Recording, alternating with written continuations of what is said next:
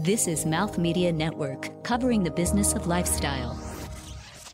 This episode of Material is Your Business is powered by Sennheiser, the future of audio. This is Kalitha Crawford, Associate Publisher at Sourcing Journal. There is no question that things are changing. In apparel, the process, intermediaries, and the landscape are evolving in the Amazon era. So, how do brands and suppliers navigate the dawn of this new way of doing business? Coming up, you'll hear from Bill McRae, Chief Supply Chain Officer at PVH, Liz Hirschfeld, Chief Supply Chain Officer at Bonobos, Bjorn Bengtsson, Chief Supply Chain Officer at Untuckit, and Mark Rose, SVP at American Eagle Outfitters. At the 2017 Sourcing Summit, these apparel veterans bring perspective to the change that is in motion. This is Material is Your Business, a podcast covering the science, technology, and business of materials and manufacturing. Produced by Mouth Media Network, powered by Sennheiser. Your hosts for this episode are Stephanie Benedetto and Samantha Cortez. So we know there's uncertainty and everyone's digitizing, and there's increasing need for speed and faster response to consumer demand. Everything Bob just said. What's the pivot that your company is making now to successfully survive what's become the new way of retail? How is your organization navigating the need to carry less inventory, respond quicker, keep costs down, and still be trend right? Liz, you want to start that off? Hi, I'm Liz from Bonobos. So I guess we have an unfair advantage because we started off that way, a little bit more nimble, not carrying any inventory in stores.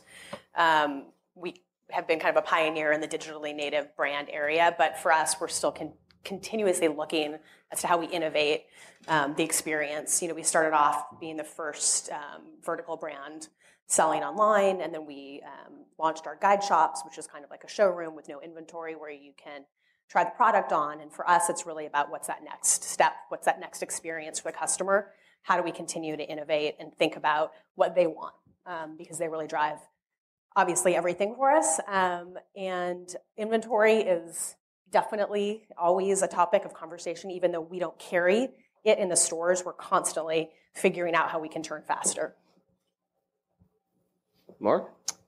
Well, we're coming from the other place, kind of traditional brick and mortar specialty retailer at American Eagle. We're celebrating our 40th anniversary this year, so I guess we are the traditional retailer in the space. I think I don't know that it's a pivot, but it's really been an evolution and an acknowledgement that the customer is changing and our business is changing. We've focused over the past few years of really improving our technology to be more of a true omni retailer and not only have those channels of distribution, but have the integration between them be much more seamless to the customer. Whether you're in store and shopping, we can fulfill that product from an online fulfillment inventory position, or if you're online and we don't have that inventory in a fulfillment center, we can fulfill it from a store, and that's seamless to the customer.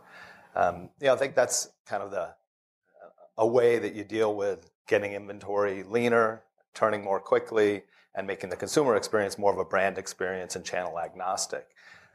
But to do that in and of itself isn't enough, and what we've also been focused on is becoming faster and more flexible. We had a traditional, 40-something week end-to-end product development life cycle that allowed us to tell the brand story. But what we realized is that brand story needs to be part of a conversation, not just an author who's publishing something for the consumer to read. And that conversation back and forth with the customer and them telling us what they're interested, we had to be able to respond to that. So we have a lot of different mechanisms within our supply chain. We have kind of our traditional end-to-end supply chain, which we run triggers in more typical 60, 90, 120-day lead times.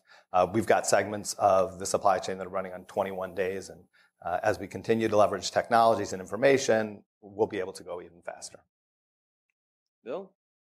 Yeah, so look, I don't want to repeat what's been said, and I looked at the presentation that was done earlier, your comments this morning, and I think the reality is that there's probably no person in this room who is not working and focused on all of the stuff that we're talking about here, right? Maybe some people are a little bit slower to kind of get there than not. There's a great book out there called Escape Velocity by, I think, Jeffrey Moore, that talks about the pull of the past holding you back from your success in the future. And I think the older the company you are, and I think we're 130 years, not me, but with the company is, although I feel like it some days, I think the company is a 130-year-old company, and I do think that, Walmart, I think maybe some Walmart people, the larger the company you are, the more the pull of that past there is there, and how do you move forward? I don't think there's a company in the room who is not working on all of this stuff. I did think that the ski jump was interesting, though. I think many people in the room are working on what they can already see to the horizon. So they look at the models that exist out there, even in the new startups, and that's where they've set their sights as where I'm trying to get to. I'm trying to replicate what they're doing. And quite frankly, I don't think that's enough. I think the world has been changing forever. I think certainly in my career, 30 years in this industry, it always has been changing.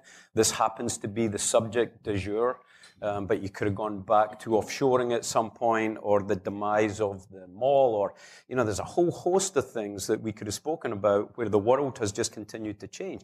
I do think that we're in a period where that change is far higher than we've seen probably at any point in the past. But I think everyone in the room should be hyper excited about it, right? It's not even the half glass full. It's like, who wants to come to work in a stable, boring environment? This is the chance for you to really differentiate your company in the competitive environment. So speed, we're on it. Digitization, we're on it. Consumer insights, we're on it.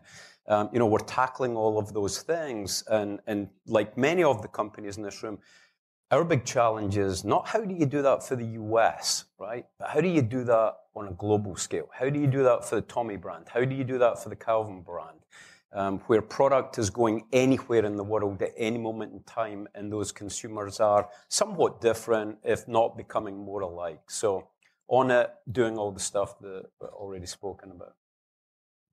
Anything to add? Yeah, I hate to say it, but fortunately, we've been fortunate because we haven't really not had any inventory problems whatsoever. We have experienced a staggering growth the last 18 months, so inventory has not really been a big concern for us. We have had problems really fulfilling demand. So, but of course, we're not under the illusion that that's going to be so forever. So, I think just as Bill said, we employ multiple type of strategies in order to kind of eliminate or minimize the risk of inventory. And of course, it comes down to buy less, buy more often, and in conjunction with that, employ many of the strategies that we all do, which is some goods gets flown in, other goods get boated in, and we try to push, of course, the lead times as far as we possibly can. So I think it's really no golden formula for how you work with inventory. You use age-old strategies in order to kind of predict demand and fulfill demand without exceeding, having your inventory levels at a reasonable amount. So bankruptcies and store closures have been rampant this year. And at last year's conference, I made a point to say that I believe that poor sourcing is to blame for a lot of that. You guys agree with that notion? Do you think poor sourcing is accelerating these bankruptcies and store closures? Guilty as charged. Look, I think it's a great question. I think it would be tough for anyone to say that sourcing has not complemented some of that, if that's the appropriate word. Look, I just take a very pragmatic view. I think that, first of all, I cringe at the word sourcing. It's a term that I just fundamentally struggle with in our industry. I think if you're sourcing, all that means is you're going finding something that exists to get something made. And I don't think that's what our job is in the room. I think our job in the room as supply chain experts is to go build capability for the future, not to leverage whatever existed for the past. So, with that view, I think that whatever you use today or whatever is out there today, it was probably built 10 years ago, 20 years ago for a different world.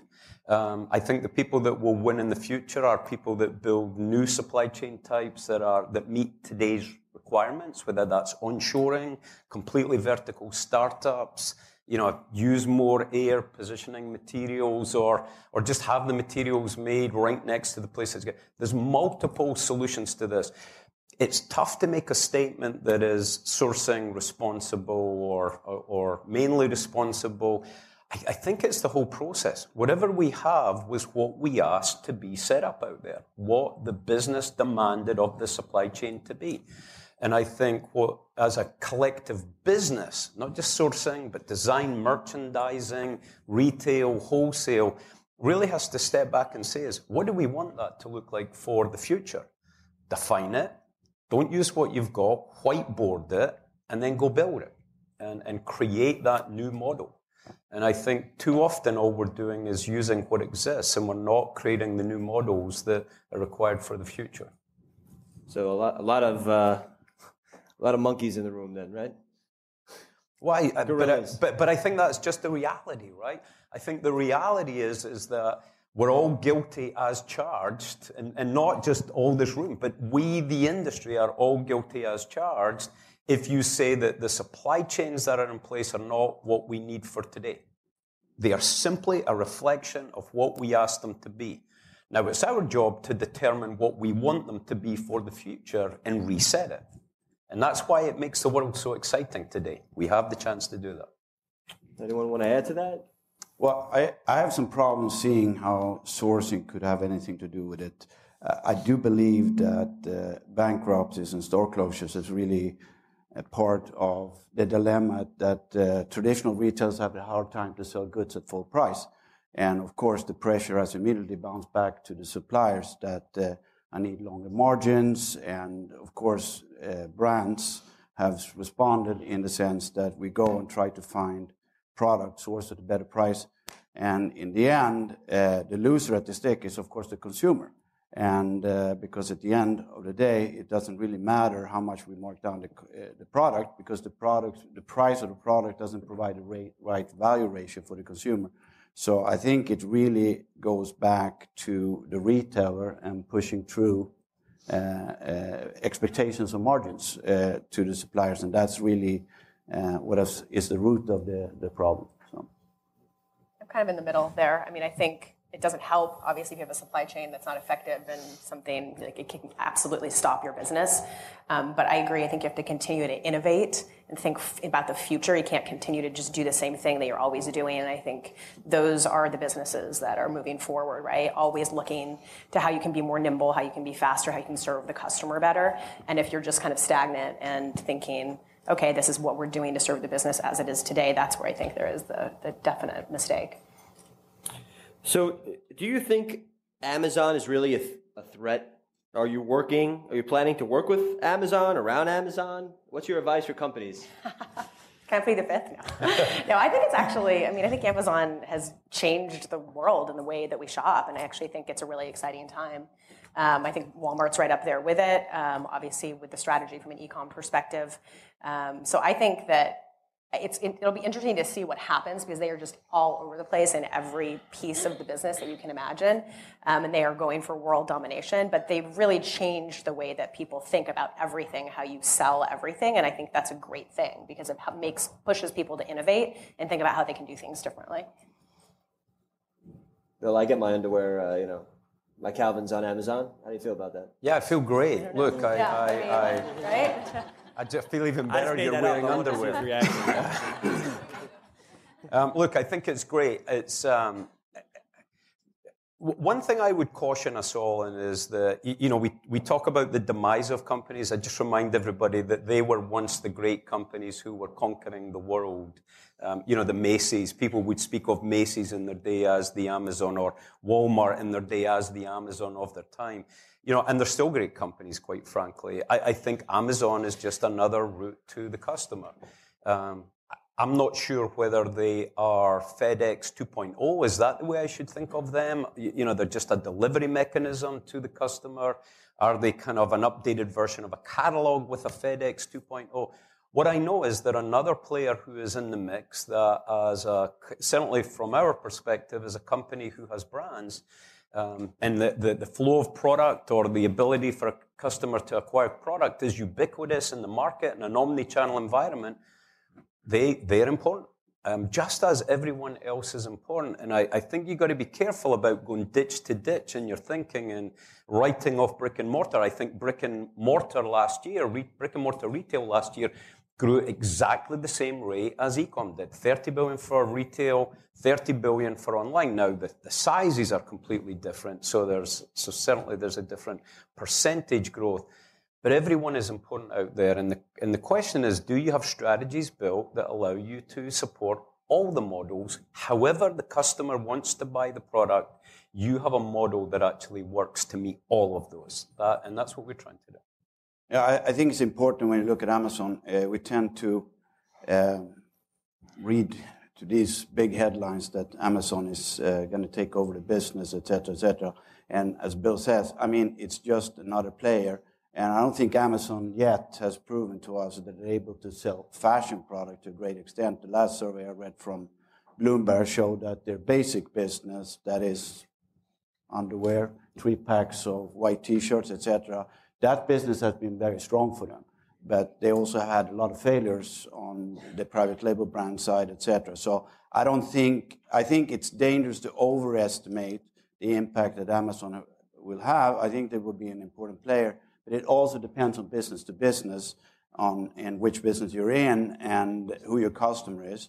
So as Bill said, I agree. It's another player in the industry, and we have to look at them as a possible distribution channel. And we do work with them a little bit, actually. So. I think someone from Cowen is in the room. I think they did a report that said by 2020 they expect Amazon to do more apparel business than Macy's. So I think it's going to be interesting. There's a lot of unknowns there.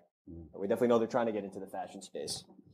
So what about the evolution of your sourcing strategy? Have you moved to a more direct sourcing model? Have you changed the use of agents at all? Company-owned offices? Have you shifted production significantly from one country to another? Any insight there? Well, those are the traditional sourcing questions that we talk about where our business comes from. That's not the primary focus. We're focused on customer and product. But the net result of that is that we need competition within the supply chain. So we shouldn't have a monolithic strategy to access our vendor suppliers. We should have a variety of ways that we access them, because we're going to find some work better than others, and we get different ideas from what might come through accessing the supply chain with our own direct offices, what might come through working with an established agent. So I think balance to create competition for innovation, speed, value, efficiency, sustainability, all of those things will benefit by having a diversified strategy within the supply chain, which we do. From a country perspective, I think we're seeing what the industry is seeing. We're seeing somewhat of a migration out of the established larger manufacturing bases like China and the growth of countries like Vietnam and Bangladesh with big investments in infrastructure and more fresh technology addressing the industry a little bit better than some of the traditional manufacturing in China. Do you find the traditional middlemen or agencies still relevant in today's model? I think it depends. I think it depends on how you work with them. I think in our business, we have a big relationship with Li & Fung, and I think that's a very effective relationship for us and Li & Fung. But I think that's because of the way we both participate in that relationship. I don't think anything is preordained to be good or bad. It depends on how you participate. Yeah, I actually think the agents are becoming more important. There was a time period where you saw them just as an unnecessary load and people were going factory direct. I think they have made a resurgence, and I think they will continue to become strong. There is great potential, I think, to shift some of the functions over to the agent with all the PLM, PDM system that exists today. It's possible to design and develop in real time, and I don't think it's impossible to move over issues such as tech design over to the agent side and kind of let them get more engaged in the design process on a day-to-day basis. So as we talk about the possibilities of working on the social side, I think that also will materialize on the agent side. And at our side, in our company, we try to engage the agents very much in the development process, in the fit process, and we have seen some great rewards on that side. So actually, I would say I believe more in agents, but the right agents, not agents that just go and find a factory, produce the goods, execute QC, and charge your commission. I think you have to look at agents as a partner in business, and then I think you can have some very rewarding things coming out of that. Any other comments? Yeah, I mean, I agree. I mean, I think it depends on your business. I think we work with one agent and we work factory direct with the rest, and it just depends on the product category and what you need. You know, for us, building the relationships with the vendors is really important as we built our business and scaled and continue to think about how we innovate and do things differently, carrying the low amount of inventory that we do. So it's really important that we have that direct relationship, but agents also serve a purpose. So I don't see them going away. I think it depends on what you need, and you can use them partially in your business or not, or all, and it really is about what works. And finding the right fit and the right partnership, I think, is really important. So we keep talking about... Yeah, I think that Liz and I come also from a little perspective. As you work with e-commerce, you're very, very close to the customer. And I think Liz will agree the quality of your product is extremely important. Having spent a great deal of time in wholesale, I know that you can get away with a lot of things when you ship retailers that you cannot get away with when you ship the customer. You ship a shirt that the button falls off, you get it right back, poor quality. You ship a shirt with some loose threads in the neck, you get it back, poor quality. So that puts quality in the forefront, and the demands from e-commerce brands on their suppliers are much more stringent than I think they are on the wholesale side. So that changes the dynamic a little bit. The people you work with has to become partners. They can't just be a supplier to you. You have to really engage them in quality and what you want to achieve with quality. So I think the perspectives are a little bit different. So we keep talking about this need for speed, and supply chains obviously can't work on 6-month calendars. But when you look at the statistics, you don't see a tremendous amount of business really moving to the Americas, if you will. So do you feel that, A, are you able to achieve speed by being a little bit more efficient in your current supply chain in China or elsewhere? I think it's, kind of hard to get product to market in 6 weeks out of Bangladesh. Or do you really feel a necessity, and do you think people are really going to move closer back to home in order to react to, consumer demands and the need to replenish quicker? I think it's about being with the right suppliers. I mean, they don't have to be close to home to do something fast, although that's great also. Pivot back and forth between different lead times depending on the product and depending on what we're doing, because not everything needs to be 6 weeks, right? So I really think it just depends on who you're working with. And you have to be really thoughtful about who you decide to partner with and be sure that they are forward thinking and understand your business. Versus, I think proximity is great, but it doesn't necessarily solve the problem. I mean, we make stuff in LA and it takes longer than we make our product in Asia. If we look at Robert's presentation when he said core, fashion core, and then core, obviously, yes, if you're making a 12 gauge sweater in 12 colors, you have plenty of time. You can kind of predict that out. But if you talk about the Zara model and the need to just keep bringing fashion in 52 weeks out of the year, where do you get that stuff made? I mean, from our perspective, we have various pieces of our business. We have a little brand called Don't Ask Why, which I don't know how many people know of, but it's a small fashion brand. We sell primarily online. It's in a group of stores. All that product is concept to store in between 3 and 4 weeks. And it's a very small team, and we've learned a lot about how to go fast. It happens to be all made in Prato out in Italy. It could be anywhere. That just happens to be there's a supply chain there that can support it. We could do that same thing in southern China. I could do that same thing in Korea. I could do that same thing in Vietnam. Anywhere there's textile infrastructure and manufacturing capability close together. But I do think that the transformational speed to go from what we can all do today to stopping talking about weeks and days to talking about hours and minutes is ahead of us. And technology and information is going to be the unlock for it. Some things are happening, in automation that I think will, make their way to our industry that we're going to be able to apply in the next 3 to 5 years and see manufacturing models change pretty significantly, with being significantly automated and de-skilled, in which case geographic proximity becomes a much greater asset. Today you can overcome it just by putting goods on a plane. They're a day away no matter where you are on the globe. But when you're down to talking about minutes, then having it where the customer is and where you can fulfill the customer order is going to be transformational to our industry. Yeah, I think there's, it was up on the slide earlier. I think there's 3 models, right? There's low and slow, and it was actually a great term that was used there. This low-slow model applied against core. I think there is core plus, which is often the most impactful on a business because it's often a bigger. If you have a core business, you often have a big core plus business, and it's where a lot of those markdowns that you hear about play out.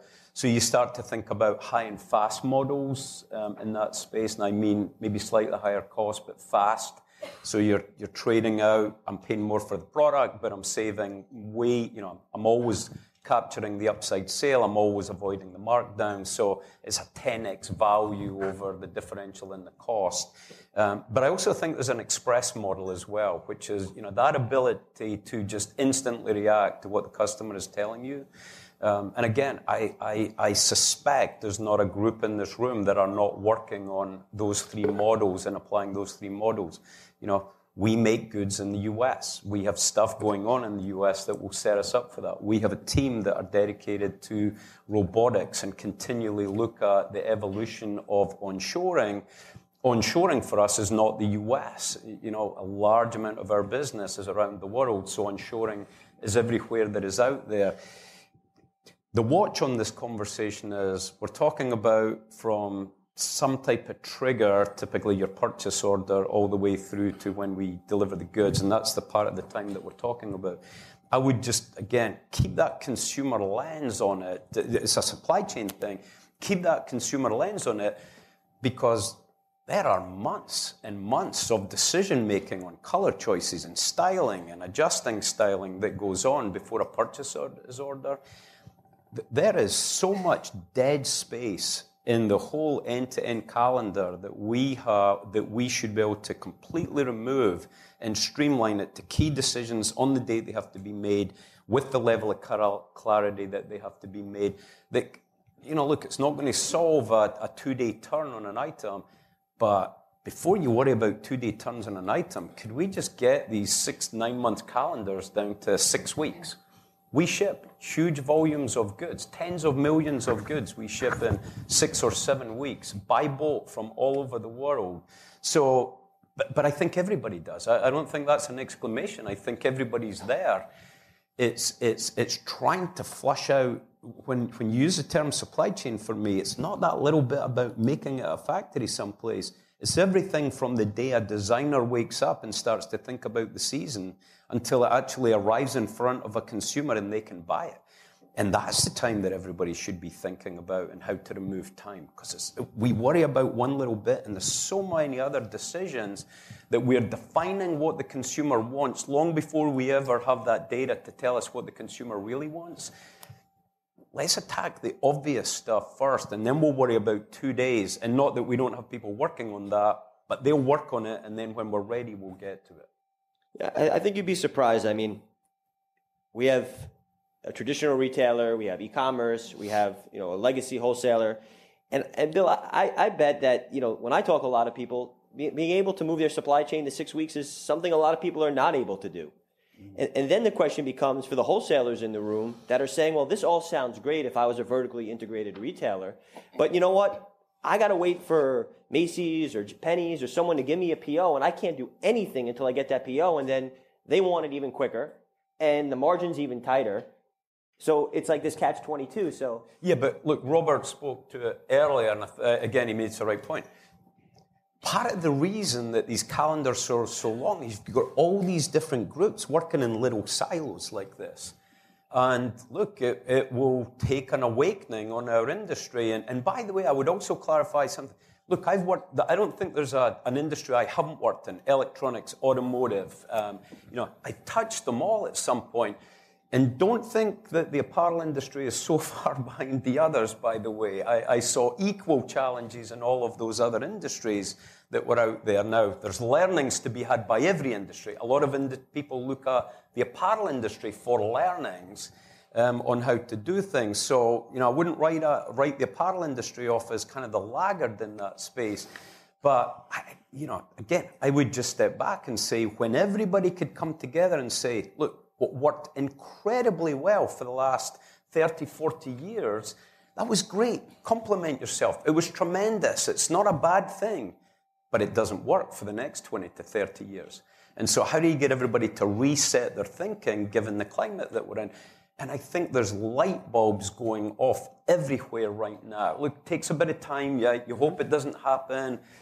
Quite frankly, there's some of us in the room who wish we could hit retirement before we had to worry about this stuff, right? If you could just wait another 5 years to do all this stuff that you're doing, please, thank you, and then everybody else can worry about it. But that's just not the reality, right? The reality is, and suddenly everybody's like, okay, we have to address this. And so all these companies we talk about as being challenged, they're having the conversations about how that world has to change. But the solution won't be the traditional solution of everybody working individually. The solution will be everybody coming together to solve for it.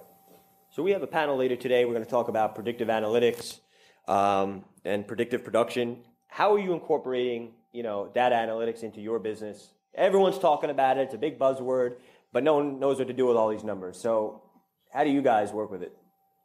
We have a whole data science team. Our company, any e-com company, all we do is feed off of information. Obviously, we're very fortunate because we know everything the customer does. And so we can segment what we do every day, how we contact the customer, what products we show them, how we convince them to buy something based on their shopping habits. And we're able to just collect a wealth of data. And we haven't even though that's what we do, we haven't even tipped the iceberg on what we can do with data. So I think data is just a huge, huge piece of kind of the future of retail for sure.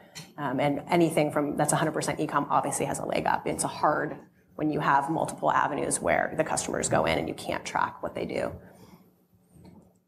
Yeah, I think we as retailers, traditional retailers, we have much more data than we know what to do with about customers and how they shop, when they shop, where they shop.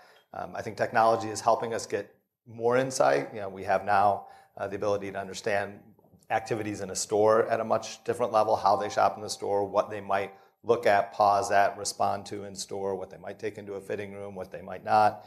In addition to all the, how many, web page visits they get, and the frequency of the visits, and how many things they put in a shopping cart. There's a ton of information, and I think we are only just starting to really figure out what the customer is telling us by those actions. But we have to be students of it because that's their conversation with us. And if we can't understand their language, we can't participate in the conversation. So we have a tremendous amount to learn, but it's probably the most active space in consumer products today. So I think we're in good company, and I think we're going to be able to move the needle pretty quickly. You guys are lucky because we're out of time, so I'm not going to ask you your feelings on Donald Trump. I want to open it up for anyone have any questions? Any questions?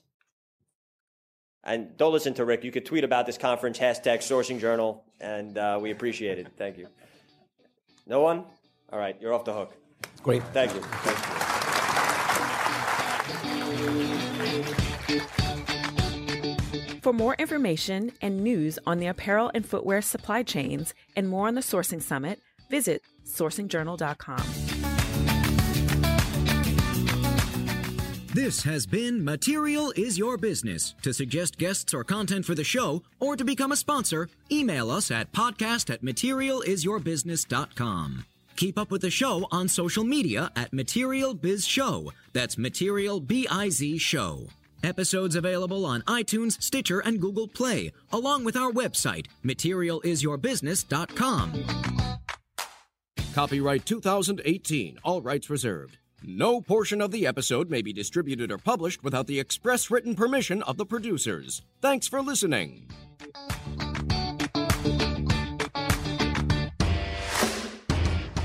The superior audio quality on Mouth Media Network is powered by Sennheiser. And as a listener, you can receive a 25% discount on virtually any headphone, microphone, and other high-quality audio product available to purchase directly on the Sennheiser website. Just visit Sennheiser.com and enter the code MouthMediaSenn, that's MouthMedia, SENN, at checkout. This is Mouth Media Network, covering the business of lifestyle.